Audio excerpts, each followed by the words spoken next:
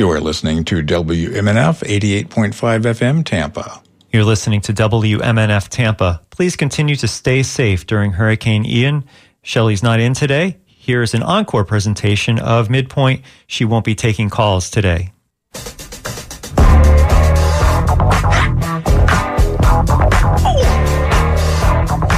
Good morning and welcome to Midpoint Wednesday.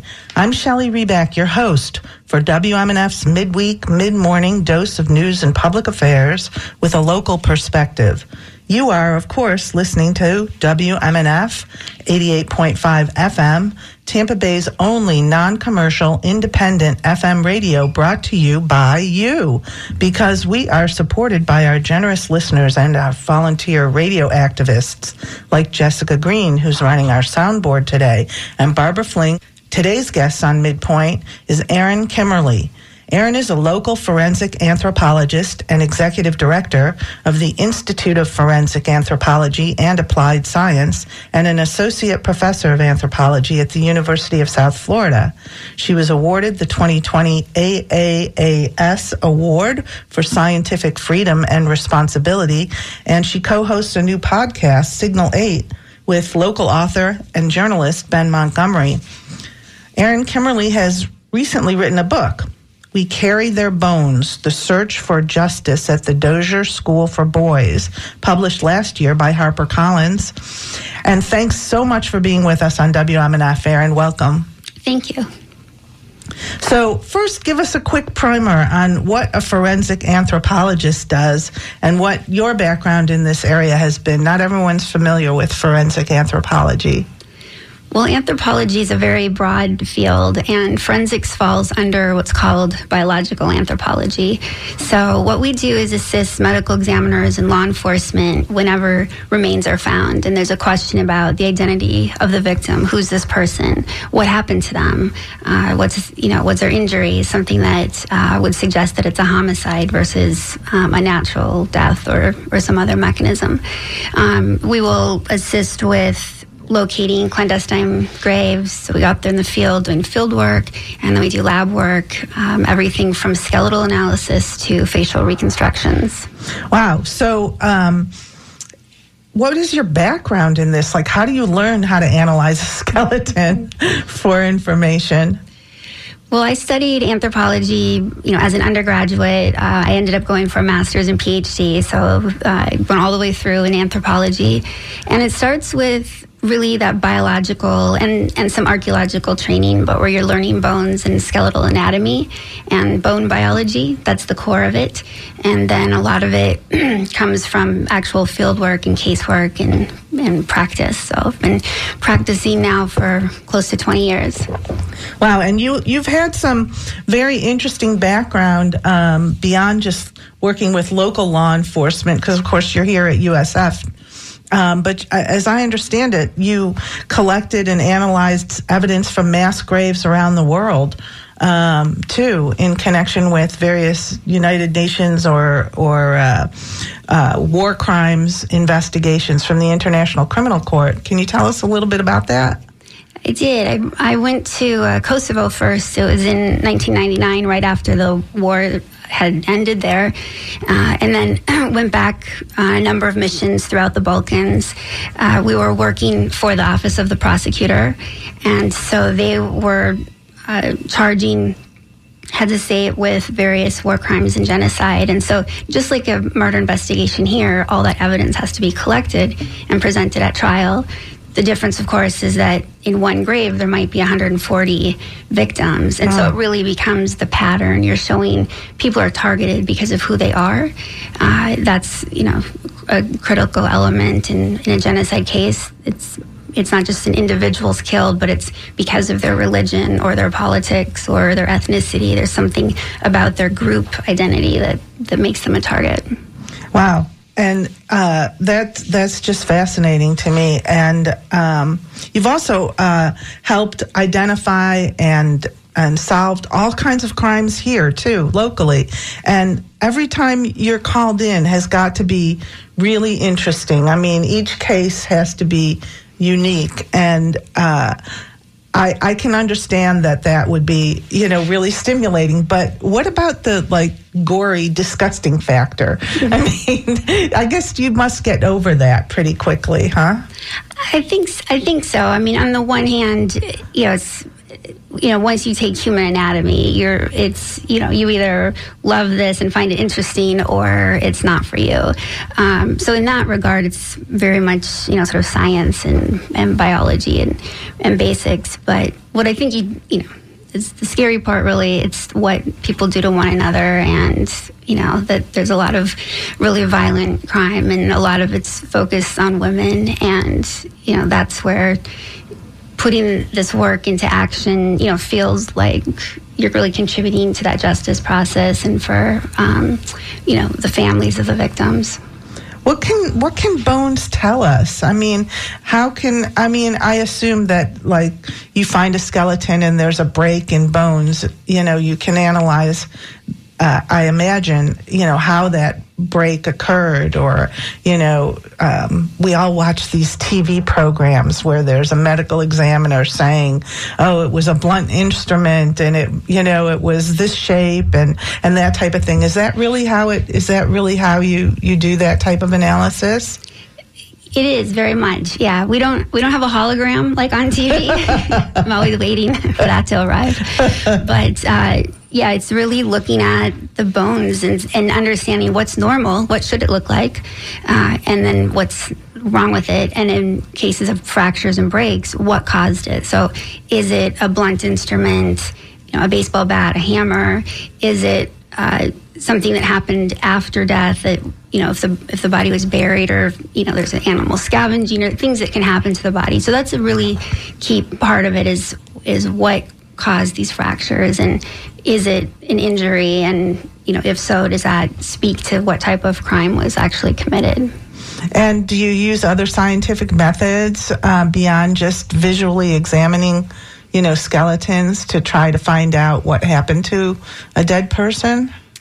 Well, we use chemical isotope analysis to try and help with identification when other methods fail. So think of it like you've heard you are what you eat, and elements from the water and the food that you eat end up in your body. And in your hair, your teeth, your bones, when these tissues are forming, those elements stay there. So it's kind of a little timeline, if you will. And what it's reflecting is local water, and to some extent diet, and that can be more variable. But we use it to really ask this question: if someone is found dead here in Tampa, were they born here? Did they live here their whole life, or did they come from somewhere else? And so we're able to look at that and say, in broad geographical regions, okay, this person was likely born in the Caribbean, or New York, New England.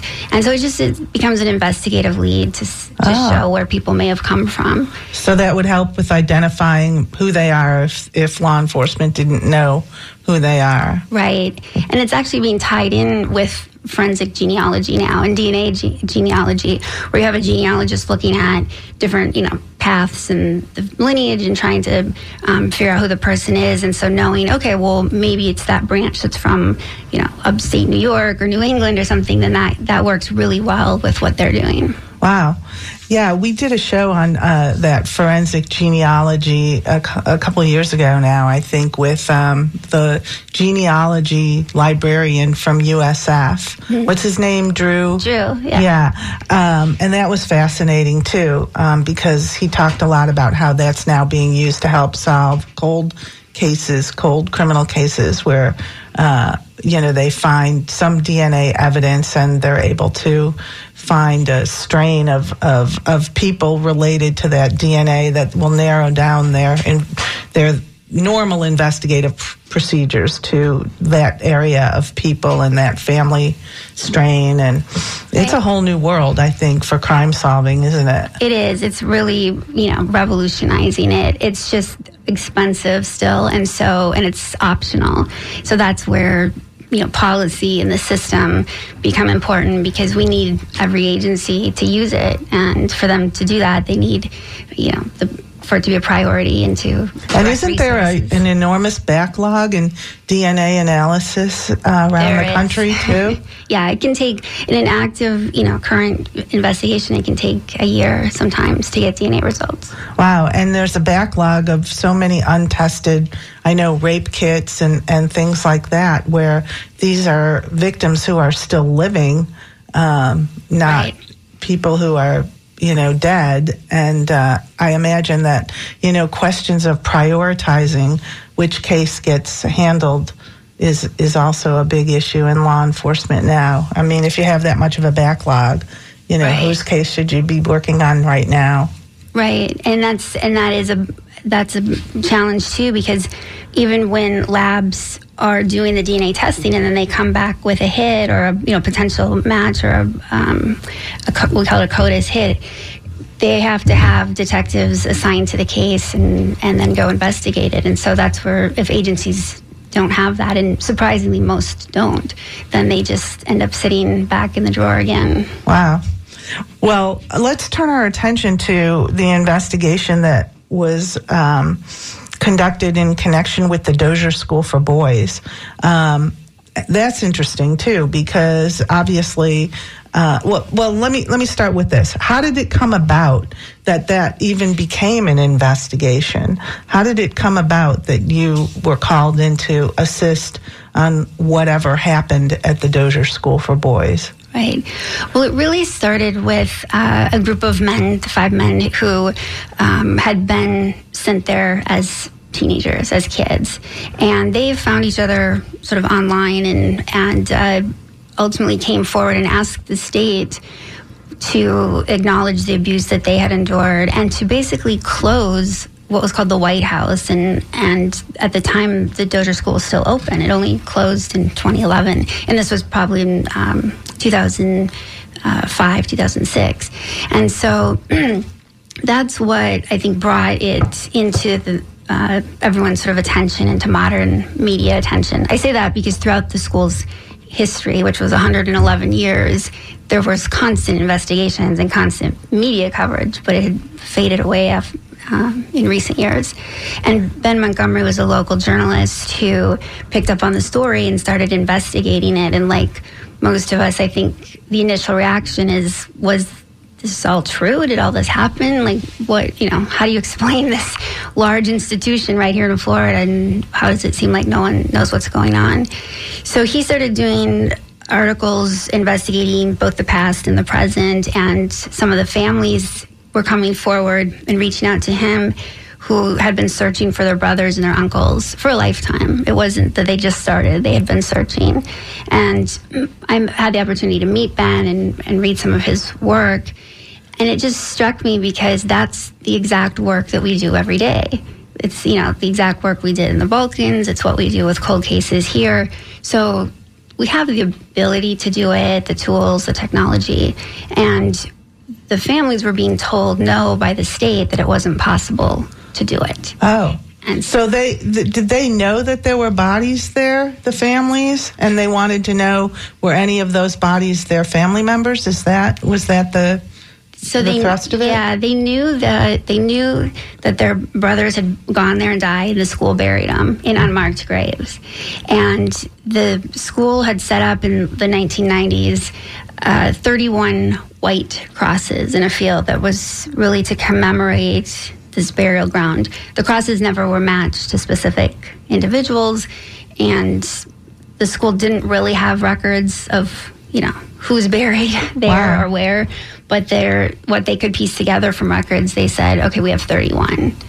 And when the state, they asked, it was then Governor Chris to do a statewide investigation, and he had FDLE do that, and they basically said, okay, well, everything's 31 crosses. So, yeah, the records show 31 deaths and 31 crosses. Did they have names for those 31 people? They did. They had names, and they said that, there's really nothing suspicious happened because they died of the flu or they died in a fire, and it's just what it was. But the families wanted more than that. They didn't believe that story, but they also wanted the remains back so they could bury them next to their parents and then their family plots. And so in order for that to happen, then the remains had to be identified to each individual family member. That's correct. Ah, okay. So I understand that there was a series of articles published in the Tampa Bay Times in 2009 by Ben Montgomery and Waveney Ann Moore, and it was up for named a Pulitzer finalist, I guess, in 2010 too. And the school was still in operation at that point. It was. Yeah. So how did it come about that you were brought into this when the families were demanding that the remains be identified so they could be brought back to the family plot or what have you? Who brought you in to investigate this? How did that come about? Well, really, no one brought us in.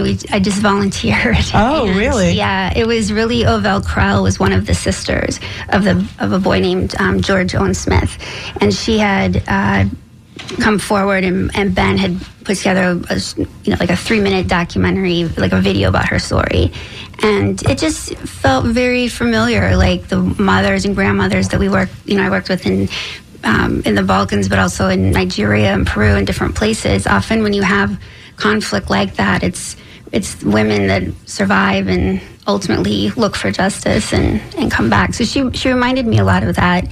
And I just, when the state is telling somebody that they don't, there's nothing that can be done, when you know that that's not true, it's, that's where I thought, let's help her and let's see if we can find out any information. So basically, under the purview of an archaeology permit, I asked permission of the state, who was the landowner, to go on their property to document this burial ground as we would any other historic cemetery. So there's certain protections for historic cemeteries, and families have rights to access them. Mm-hmm. And so that's what we did. So initially it was really to see, are the graves even here? Mm-hmm. And how many are there? And as I understand it, they were there, and in fact there were more than 31. Is that right? That's right. And that's what really changed the sort of dialogue, because we estimated 50 burials.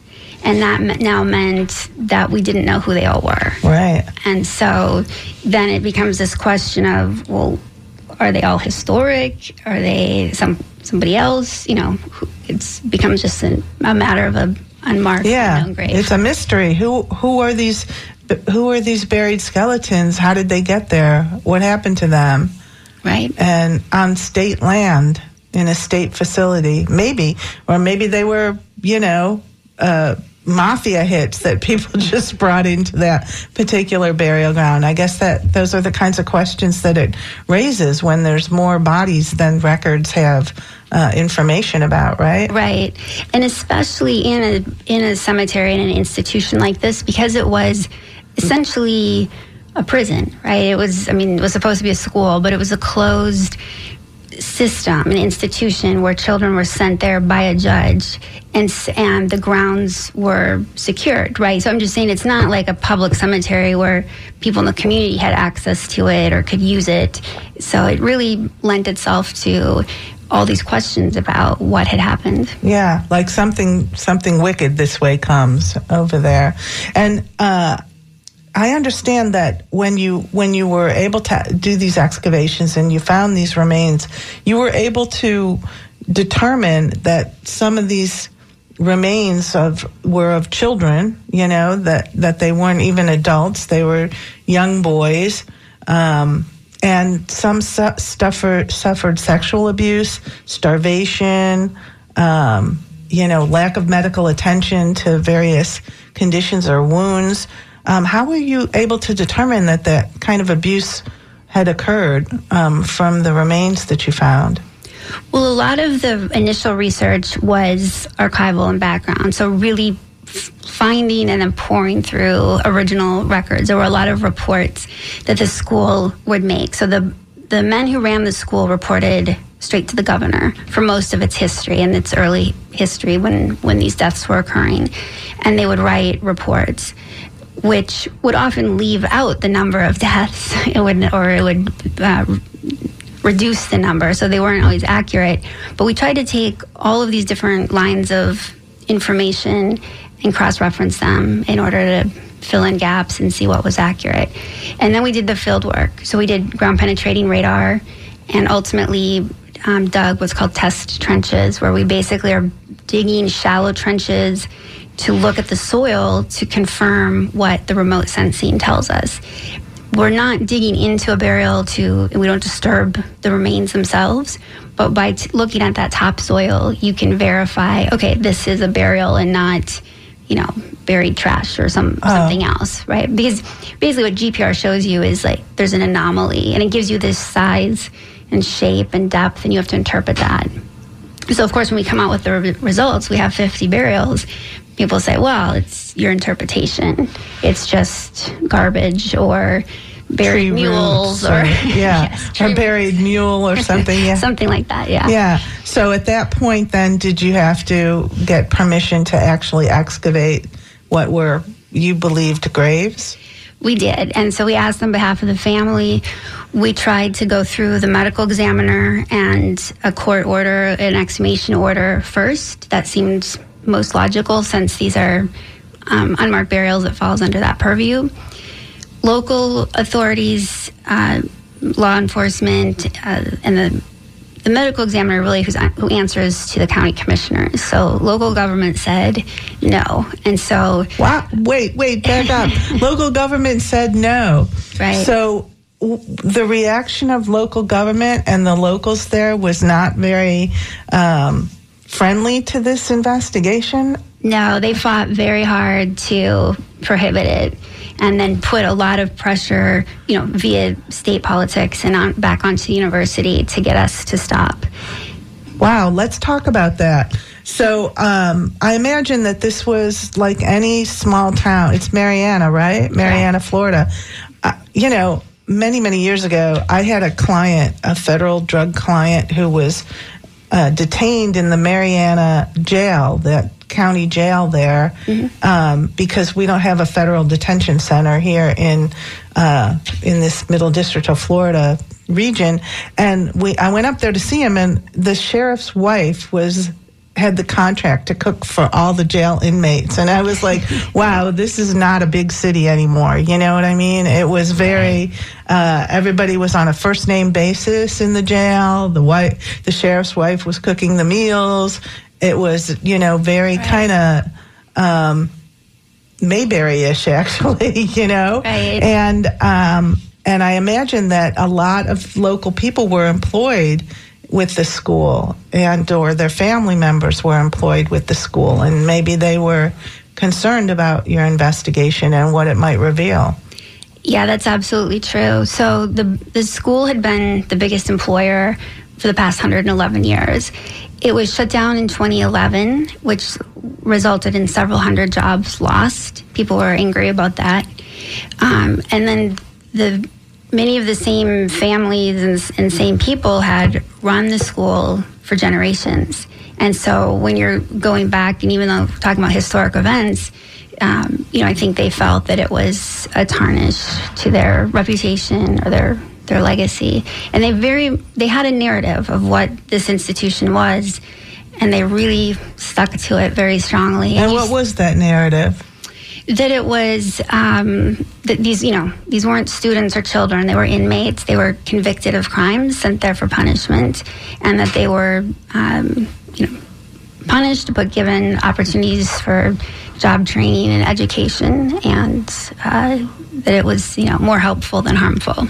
But over the years, didn't the state make more and more offenses, like dependency type offenses, juvenile offenses, available to judges to send kids, young men, to this school? I'm putting school in air quotes. We're on the radio, right. But I'm putting school in air quotes because it doesn't seem very much like a school. It seems more like a prison, a juvenile right. detention center. But weren't they increasing the number of reasons that a juvenile judge could send somebody to the school? They did early on, and we found records of that where the leaders of the school would basically lobby the governor and the legislator to change the laws to bring in more kids. And they would say, we don't have enough labor here to bring in the crop. We don't have enough kids. And so they wanted control over the length of sentence, when kids would get paroled. And it was really set up to get children out of the convict lease system. Because at the time, Florida didn't really have prisons. They had a convict labor program.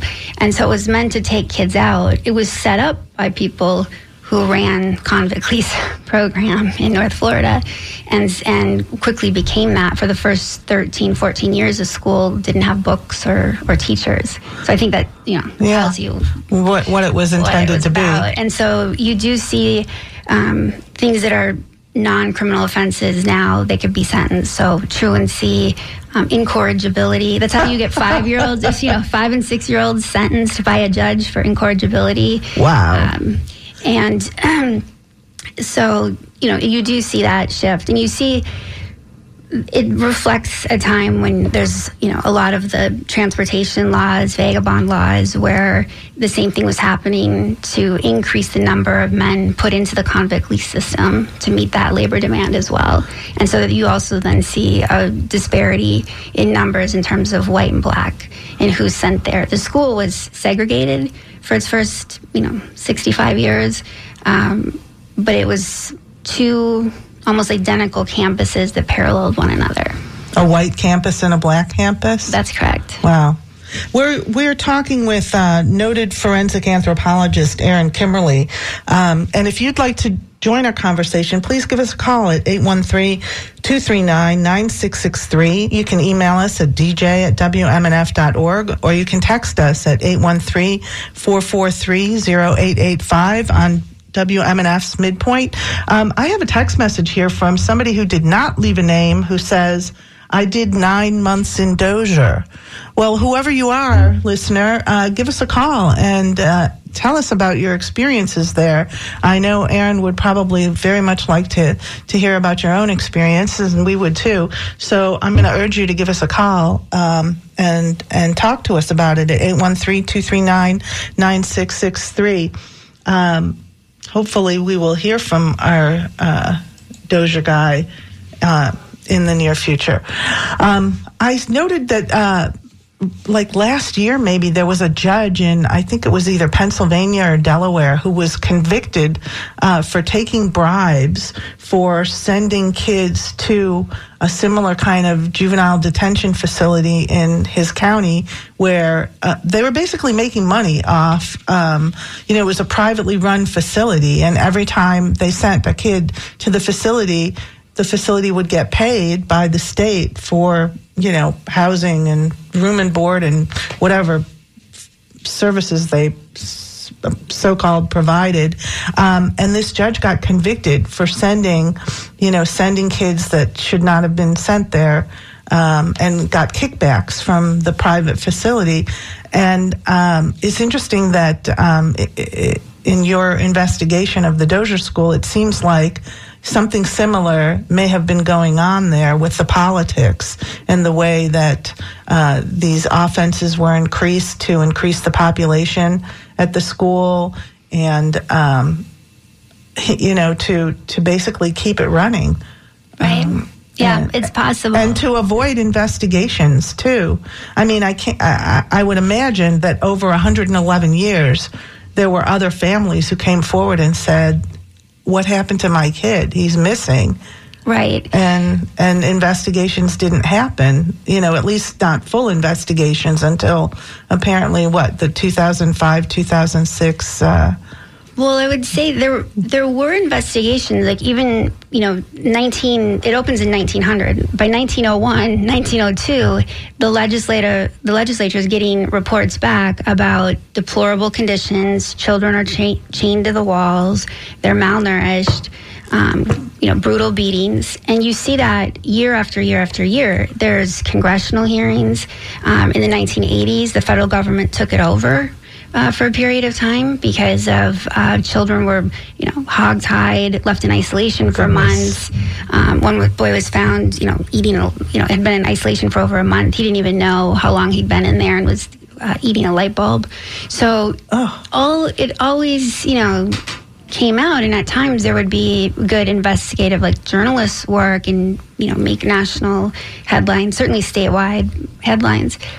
But it's like the culture never changed, the people never changed. They would change the name of the school, say that they're doing reform, issue a lot of press releases. The school had a very well-managed, narrative that they put out, and I think that's what we ran up against when we were doing our work, is the same narrative that they've been, using for so long. Wow. Well, we have an email here from David who says that a good friend of mine grew up in Jackson County. That's the county where the school is, right? Correct. And David says, a good friend of mine grew up in Jackson County, and she told me that many locals there are in denial about how bad conditions were at the Dozier School for Boys.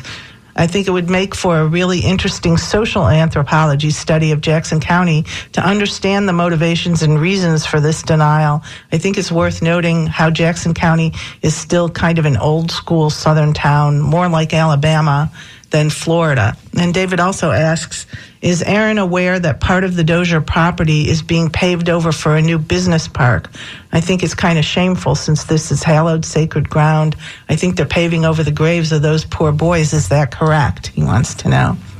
Well, I know, a lot of the pushback also when we were doing this work was they had big plans to develop this land once the school was closed, right, to sell and develop and bring in different businesses. So that was suspended until our work was done. And now I know they're proceeding with it. The remains that we could identify were returned to families. Those that weren't identified were largely buried in a cemetery in Tallahassee, with the exception of 7 individuals who died in a fire. It was a dormitory fire. And those remains had become commingled, what we call commingled. They were basically mixed together because of the fire.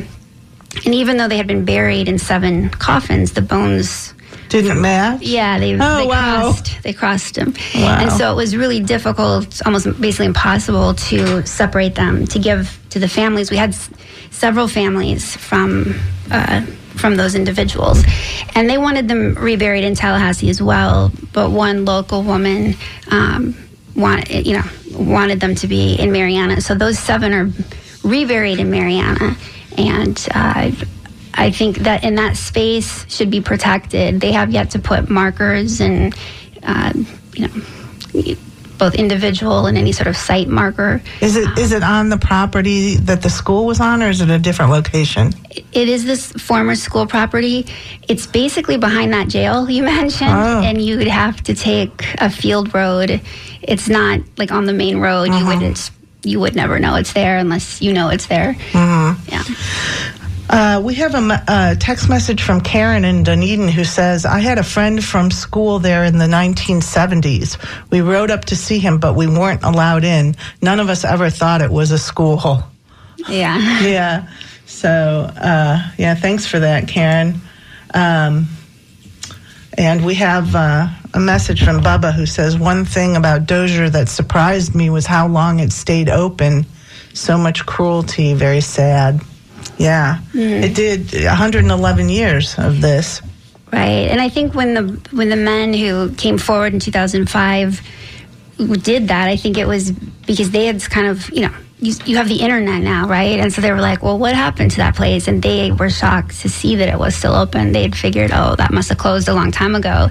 And I think that was in part what really fueled them to organize and come forward, because they thought, how can this still be happening?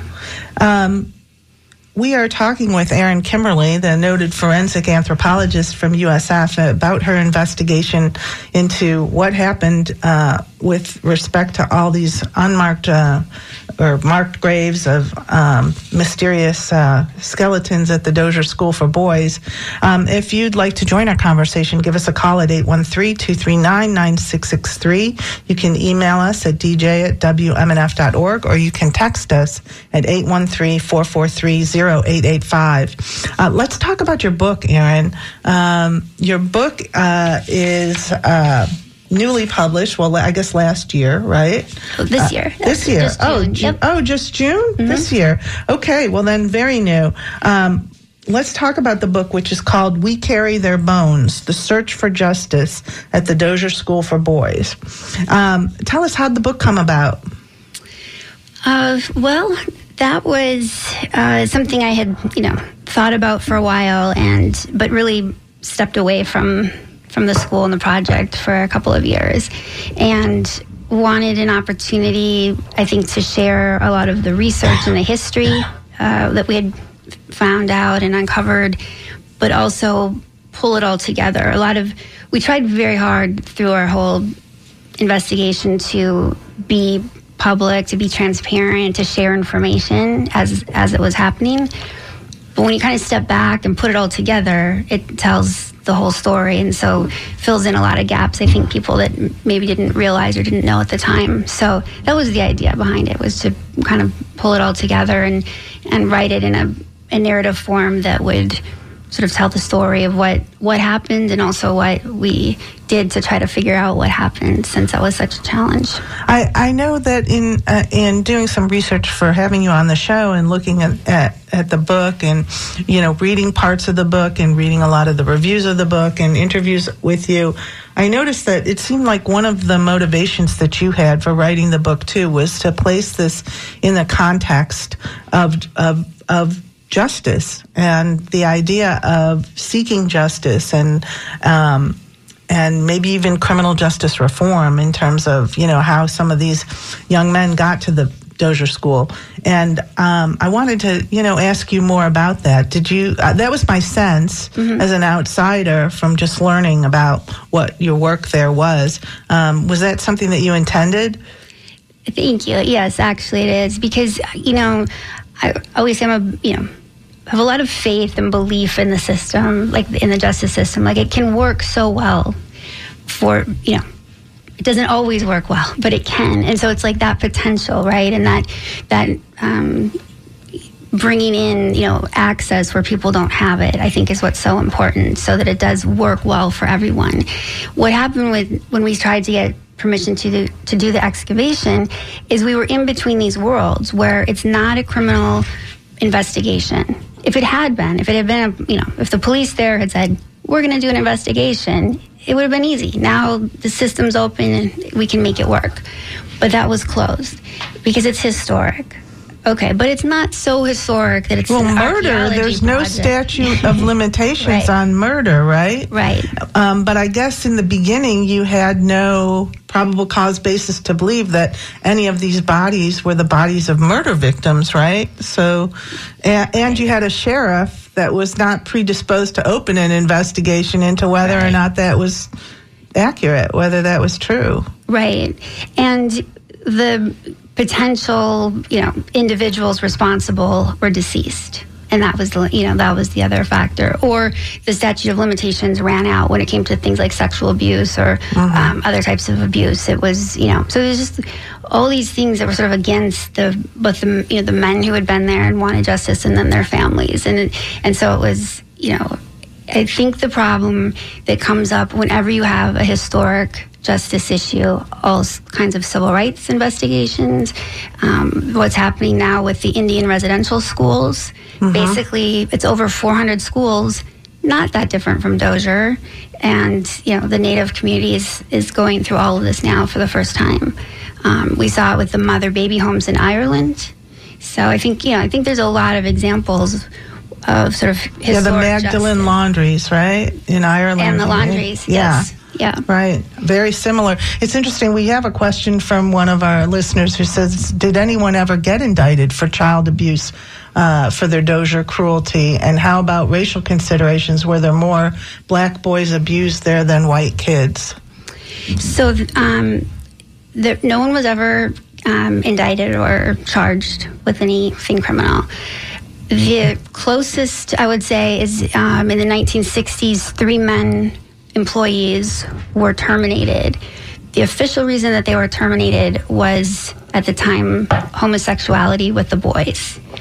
Which, wow, they put that in the records? They did, because it was part of the Johns Committee. Oh, yes. Uh-huh. And so they were there to investigate that, and those men were released for that. Of course, today we know that if that had happened, it was predatory and reflects a lot of the sexual abuse that men had talked about. But everything else, either, the statute of limitations had passed, the, potential bad guy suspect was deceased, or it just fell in between these systems. We have a call from Mark from Sarasota who says he used to live in Marianna. Mark, you're on the air. Thanks for joining us. Thank you for taking my call. Let me get you off speakerphone. I just would like to say that my having lived in Marianna, I knew several people who actually work at the Dozier School. I knew several people who are actually inmates at the school too, in their youth.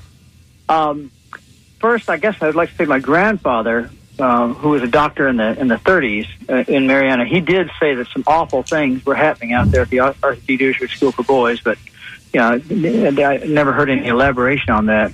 And obviously some horrible things happened.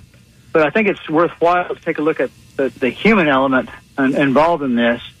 And one thing we should consider is that a lot of the inmates at the Arthur G. Dozier School were the worst of the worst. I mean, we're talking about 8-year-old kids who had killed people, right, or and stabbed other children. So that's one part of it. And the other thing is that even when I was there in the 90s in Marianna, there were people who would get jobs at the Arthur G. Dozier School for Boys, and as it was commonly known in Jackson County, what it was, getting a job at that school was kind of like a second job for farmers, because what the state of Florida does, and they do this routinely today, they place big state facilities like Sunland for the mentally challenged, or prisons throughout the state in rural counties, as a way to supplement the income in rural counties for people who are, because these rural counties are often deprived of income, especially with the decline in agriculture in the late 1900s.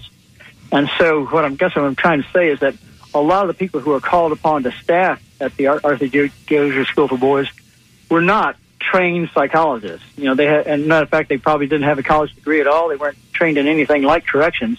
They were just people who took it on as a second job. So good point. I think that, combined with the state of Florida being sort of notoriously chintzy on these things. I mean, they establish the center, and as long as the centers are up and running, they don't really invest heavily in them.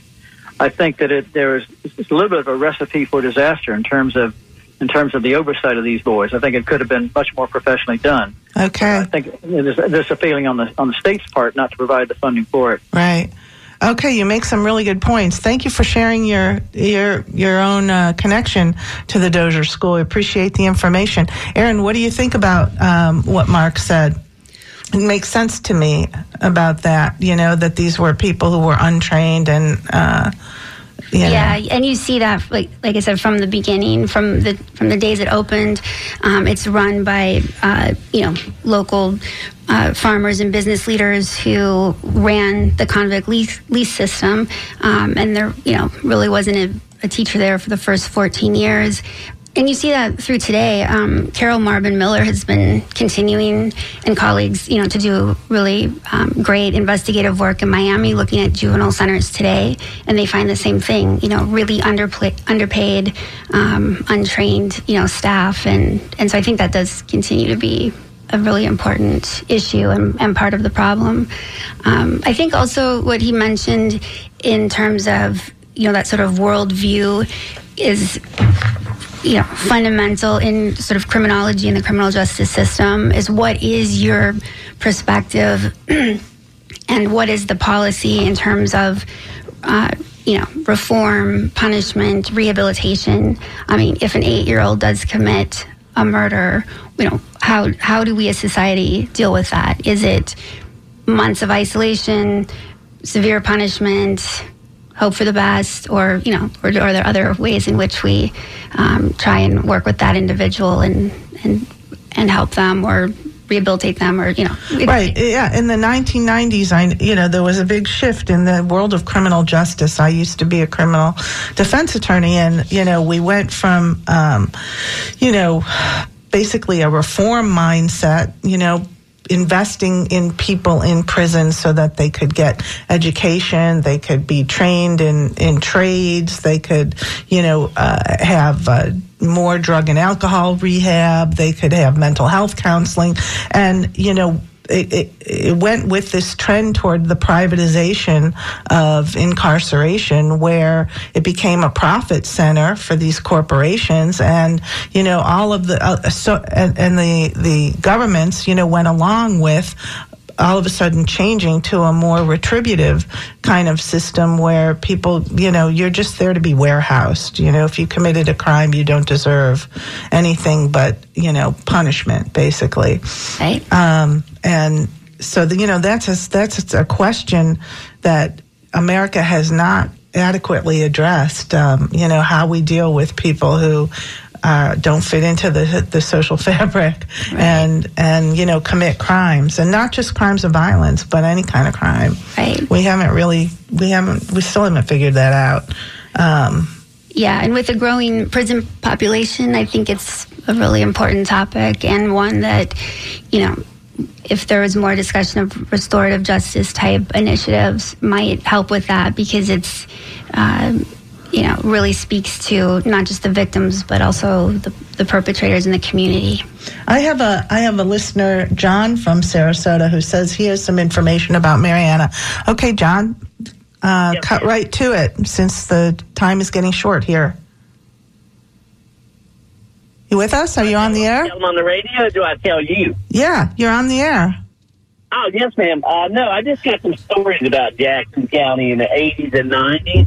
We used to go up there and hunt. There was a management area right on Lake Seminole. It was called Appalachia. And those people up there from Jackson County, because that was back when the county you were from was on your tag, and they would see those tags, and they would turn around and walk away, and there would be like 30 of them. They had this little building on the management area that all the locals would be in there talking in the morning, and as soon as you walked through that door, they would shut up. Well, what do you think that has to do with the Dozier School? You think those were employees of the Dozier School? No, it's those people in that area. If you've ever been up there... Oh, you just are saying something about the residents of Marianna. Oh, yeah. If you weren't from Jackson County, you might as well have been from Mars. Oh, I see. So that's just your perception of it being a very insular community, a very closed community. Yeah. I see. Yeah, you can talk to everybody I went up there with. They would tell you the same story. I've got one other short story for you. Chattahoochee's up there, too, the mental institution, right? Right. Okay, well, there's a Pizza Hut right across the road from it. And we went up there one time. We were up there hunting, and we went in the Pizza Hut, and we said, well, we'll have a pitcher of beer. And they said, we don't serve beer. And we go, well, why is that? Because they let people out from the mental institution on day passes. They would go into the Pizza Hut and drink. And then when they went back into the mental institution, they couldn't control them. Okay. They quit selling alcohol. All right. Well, thank you for sharing that information with us about your experiences in Marianna. We appreciate it, John. Thanks a lot. So, okay, well, there you go. It does seem to me that, some of these smaller rural counties, it is, more of an insular, closed community. I mean, there isn't a lot of contact with, people from the outside world. There's very few reasons to go there, I guess. And so, there are people who are, kind of closed up. Yeah. So we're talking with Erin Kimmerly, who's recently published a book called We Carry Their Bones, The Search for Justice at the Dozier School for Boys. It was just published by HarperCollins, and we're happy to have her here with us. Before we move on, Erin, I did want to ask you, you have a new podcast now, is that right, with Ben? We've been working on it, yeah. It hasn't been released yet, but we've been doing all the... What's it going to be about? Well, we had this idea, there's obviously a lot of interest in forensics and cold case, and that's my passion. But what usually gets discussed, are the stories, individual stories and cases, but less about the issues and sort of challenges behind the scenes, if you will. So it's a little bit of a look inside investigations and inside that world in terms of what are the challenges, and with the idea that maybe ultimately some of those things can change. And most people don't realize the cold case problem is 270,000 unsolved murders in this country just since 1980, when people started counting, and it's growing. Cities like Philly have a 32% clearance rate right now for homicide. And I noticed somewhere a statistic that said 40% of the missing persons last year were people of color. They tend to be definitely from marginalized groups: women, people of color, people with mental health issues, substance abuse issues.